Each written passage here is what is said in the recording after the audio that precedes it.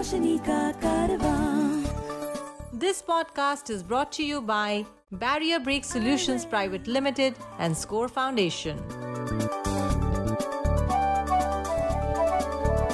ये है रोशनी, रोशनी, रोशनी का कारवां, रोशनी।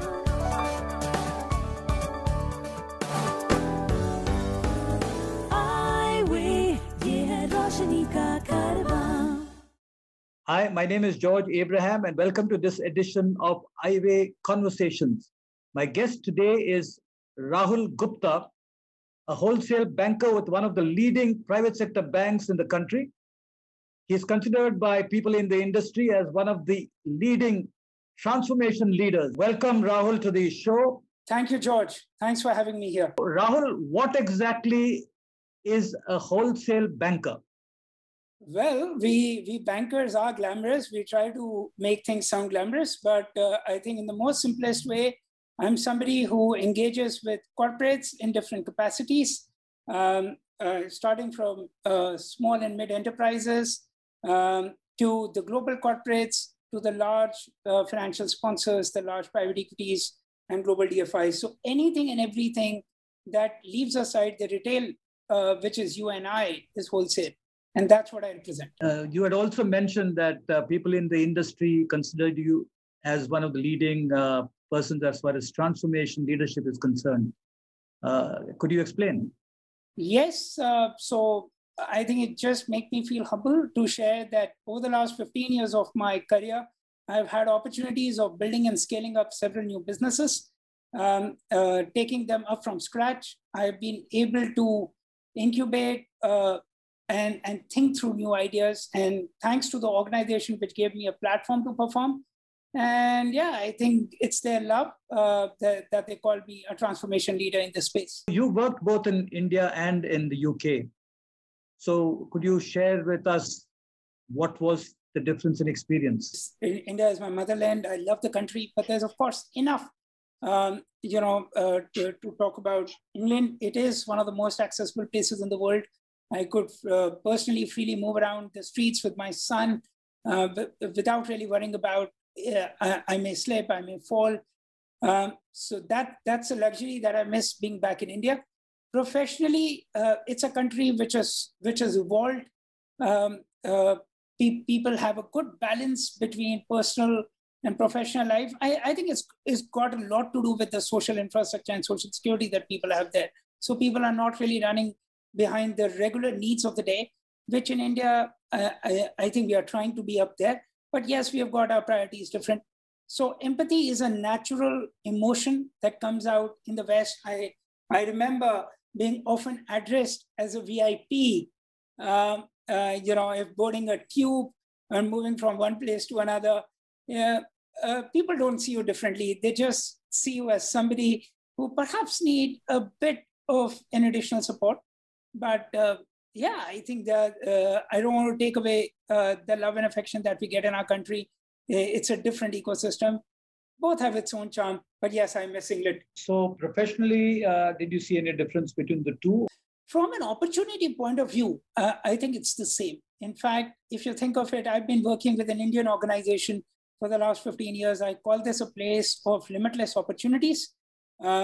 And it's the same organization which imbibed all its faith in me and sent me to UK to build and scale up another business. So I think from an opportunity point of view, we are no different. But when it comes to work-life culture, there people would want to log off at 5 or 6. You'll see people going back in the tube, planning their football sessions or cricket sessions with their kids. Be on the desk at 8. And people are definitely far more professional. And that's why they're able to appreciate both their personal and professional lives. They know how to maintain that business. Rahul, you are visually impaired. Can you talk us through what your challenges are? Yes, George. So incidentally, I'm not just visually impaired, but I'm also partially hearing impaired. So from a vision point of view, I don't have vision in my right eye since birth. My left eye, I was born with a situation called coloboma. By the age I was 11, my vision levels dropped for somewhat 30 to 35% to almost 5%. Doctors did a great job. They could patch the vision back to levels of around 20%. I use 3 pair of glasses, one for my regular vision, one when I work on the computers, third when I have to read very, very fine prints. And these numbers range from +6 from a regular vision to +11 to 12 for a computer vision to all the way to +24, which is like a huge magnifier in your hand. My disability levels will be somewhat around 85%. When you joined the bank, tell me something about your early days. Two of the biggest investment banks of that time, despite me clearing some 11 or 12 interviews, they dumped me because they were not really clear as to how a severely sighted could work. It actually takes just one person who brings in the change, and at that time, one of our senior HR colleagues came on campus along with a senior bank official who continues to be in the bank today as well, and they asked me, "What will it take you to work?" And I told them, "It'll take me a big screen and a scanner." And they said, "There you go." And to share with you, George, I could not read fine prints. Everything had to be enlarged for me. In one of the branch trainings, I picked up this check. And I'm like, gosh, if I got to look at these 20s and hundreds of these checks every minute, I can't be scanning them all the way. I went back to AIIMS. I was then referred to a low vision aids department. I came across a fantastic doctor there who then gave me these cute looking 500 rupee pair glass, which changed my life. But as I said, it takes that one person, one manager, one colleague, one friend, one partner who keeps making the change. And I was fortunate not to have one, but many of those in my life. And I think it was on my responsibility to deliver. And, as one said, with authority comes responsibility, and with responsibility comes accountability. I think I was trying to deliver as a responsible person and was accountable. I think the rest is history. I've had a successful run in the bank. If you know of anyone with vision impairment who needs guidance on living life with blindness, please share the Eyeway National Toll-Free Helpline number 1800-5320-469. The number is 1800-5320-469. How did you manage your education, and what exactly did you study, and where did you study? As a child, I think I was always very intrigued by science. I'm somebody who likes to go deep into subjects. So I wanted to be a scientist or robotics engineer. But as luck had it, I think it was not medically feasible. I chose to get into commerce, and that steered me towards economics. It's a phenomenal subject. It's everything that happens around us every day. I was fortunate to be a part of St. Stephen's College. I was there between 2001 to 2004. I then went to Delhi School of Economics, where I pursued my master. Because of different medical conditions, I did not really attend school between an age of 8 to 16, which were really the foundation years. My mother used to take a lot of notes for me from my colleagues who really supported me there. The senior leadership at the school, my principal, my headmistress, they were always willing to come and support. So my teachers had that belief, my friends had that belief, my parents had that belief. When I went to Stephens, I got a little more aware of my rights as a student. For example, I could ask for enlarged question papers. I could ask for some extra time to take my exam. People often used to wonder, why don't I take somebody who could write for me? And it used to be a little difficult for me to explain, hey, 18 years of my life, I've been writing my papers. I don't know, I still wonder how my examiners used to read my paper, because I myself could not read once I'd written the paper. It was a task. So I never got an opportunity to revise my paper. But I think, as they say, each of these challenges make you only strong for future. And there's always a plan. So we just need to be smiling and take these challenges as opportunity. When you were speaking about your time in England, you mentioned your son. So tell me a little about when and how did you get married? How did you meet your wife? And a little bit about your family life. So yeah, I met my angel in my college days. We were, and it's definitely a story for a later date, but we had a phenomenal love story. We had all the Bollywood masalas that one could think of in it. But there's this one lady who had belief in me, who stood against all adversities with me, decided to be my partner, support me for all my future endeavors. Her name is Seema. We got married in 2009. We were blessed with a son back in 2013. A very cute boy. His name is Smayan. We are a close-knit family. My grandparents had a key role to play in my life. My dad, my mom, they've been the key drivers who always ensured that I get the best to work with.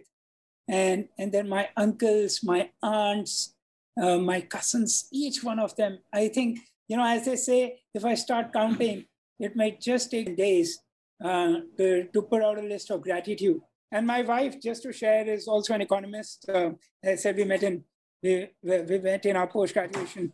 She's a development economist, so very sensitive, work towards social goals. Yeah, they always say that having a good, loving, considerate home and a positive thinking home, an optimistic thinking home, always gives children a great start, especially when the child is got a disability.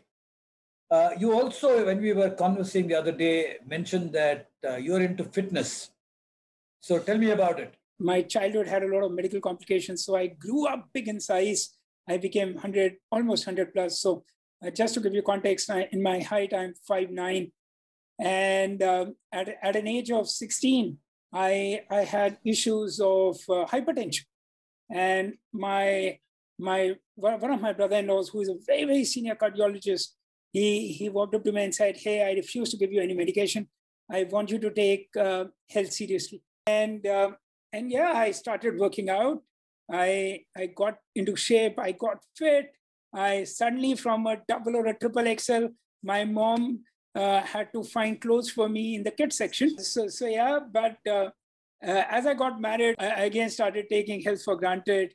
But then when I had my son, I realized, hey, it doesn't work. I got to be a responsible father. I got to be a responsible husband and a responsible professional. I need to, if I don't take care of my health, how do I take care of all these people and my business? You were also mentioning that alongside the treadmill, there are other things that you do to actually kind of make your workout regime complete. Would you like to share some of that? As they say, workout is only a 30% part of it. 70% is food. So I love my food. I'm a Delhiite.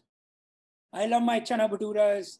I love all the stuff that's unhealthy. But what I'm now aware is the portions, and to balance it out, you can't really be doing treadmills every day. It does impact your knee, and there's a way in which you need to do it. So I blend it very well with these online classes. You today have a lot of these fitness apps. I love one which has recently been acquired by a big Indian conglomerate. So I take fitness sessions there 5 times in a day. Typically, these sessions are 40 to 45 minutes. And of course, prior to COVID, I used to go to the gym, do my weightliftings. But it's different fun to use your own body as a weight.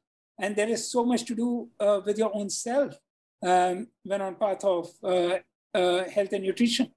So you talked about 3 types of glasses. Is there any other kind of technology you use? I use my tablet and there's a keyboard. So we also use a lot of jugaad, as we famously call it in India. So what we do to make these fonts readable, what my wife did, she took a whitener and she colored these keys with a whitener to make it bold. Now, that gives me an ability to read far and better. I use my tablets to zoom in, zoom out. I have this small, tiny keyboard which sits on my phone. Unfortunately, I'm stuck in time. The company who used to manufacture this small case doesn't do it anymore. Then I have my Gandhian glasses. I use a lot of these applications today. So I strongly encourage a lot of people who are listening to this, please reach out. There's enough and more happening in the world of technology. To sum it all, I'm a big user of technology, and hopefully I'll be able to upgrade my smartphone soon. So Rahul, what motivates you? Interesting. I love to win, George. I want to leave a positive impact to all my friends. I really I'm somebody who wants to leave a legacy of positivity, a legacy of courage, a legacy of strength. I want to leave a message behind that, if I can do it, you can do it. And think of it, it's not limited to people with disabilities. The message goes across. If a disabled person could do this, how much more an able person can? And if each one starts to deliver more, imagine the beautiful and the wonderful world. So it's the fire to contribute positively to the world we live in that motivates me to perform every day. I live to make a difference.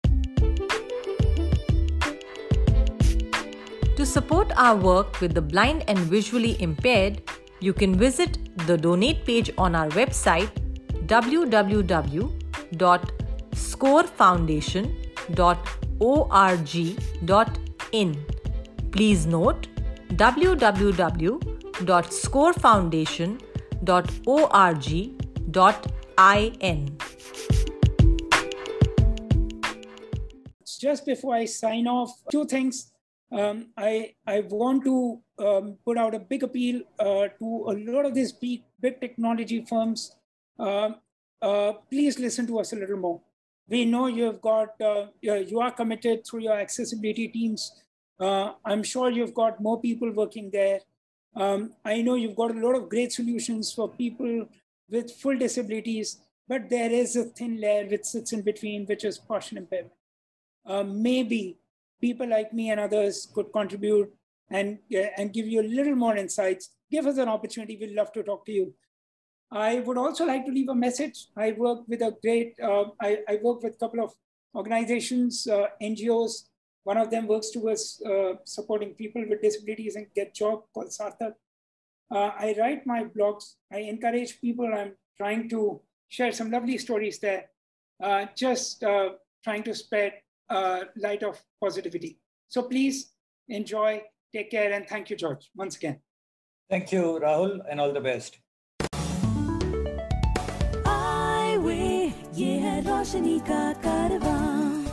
This podcast was brought to you by Barrier Break Solutions Private Limited and Score Foundation.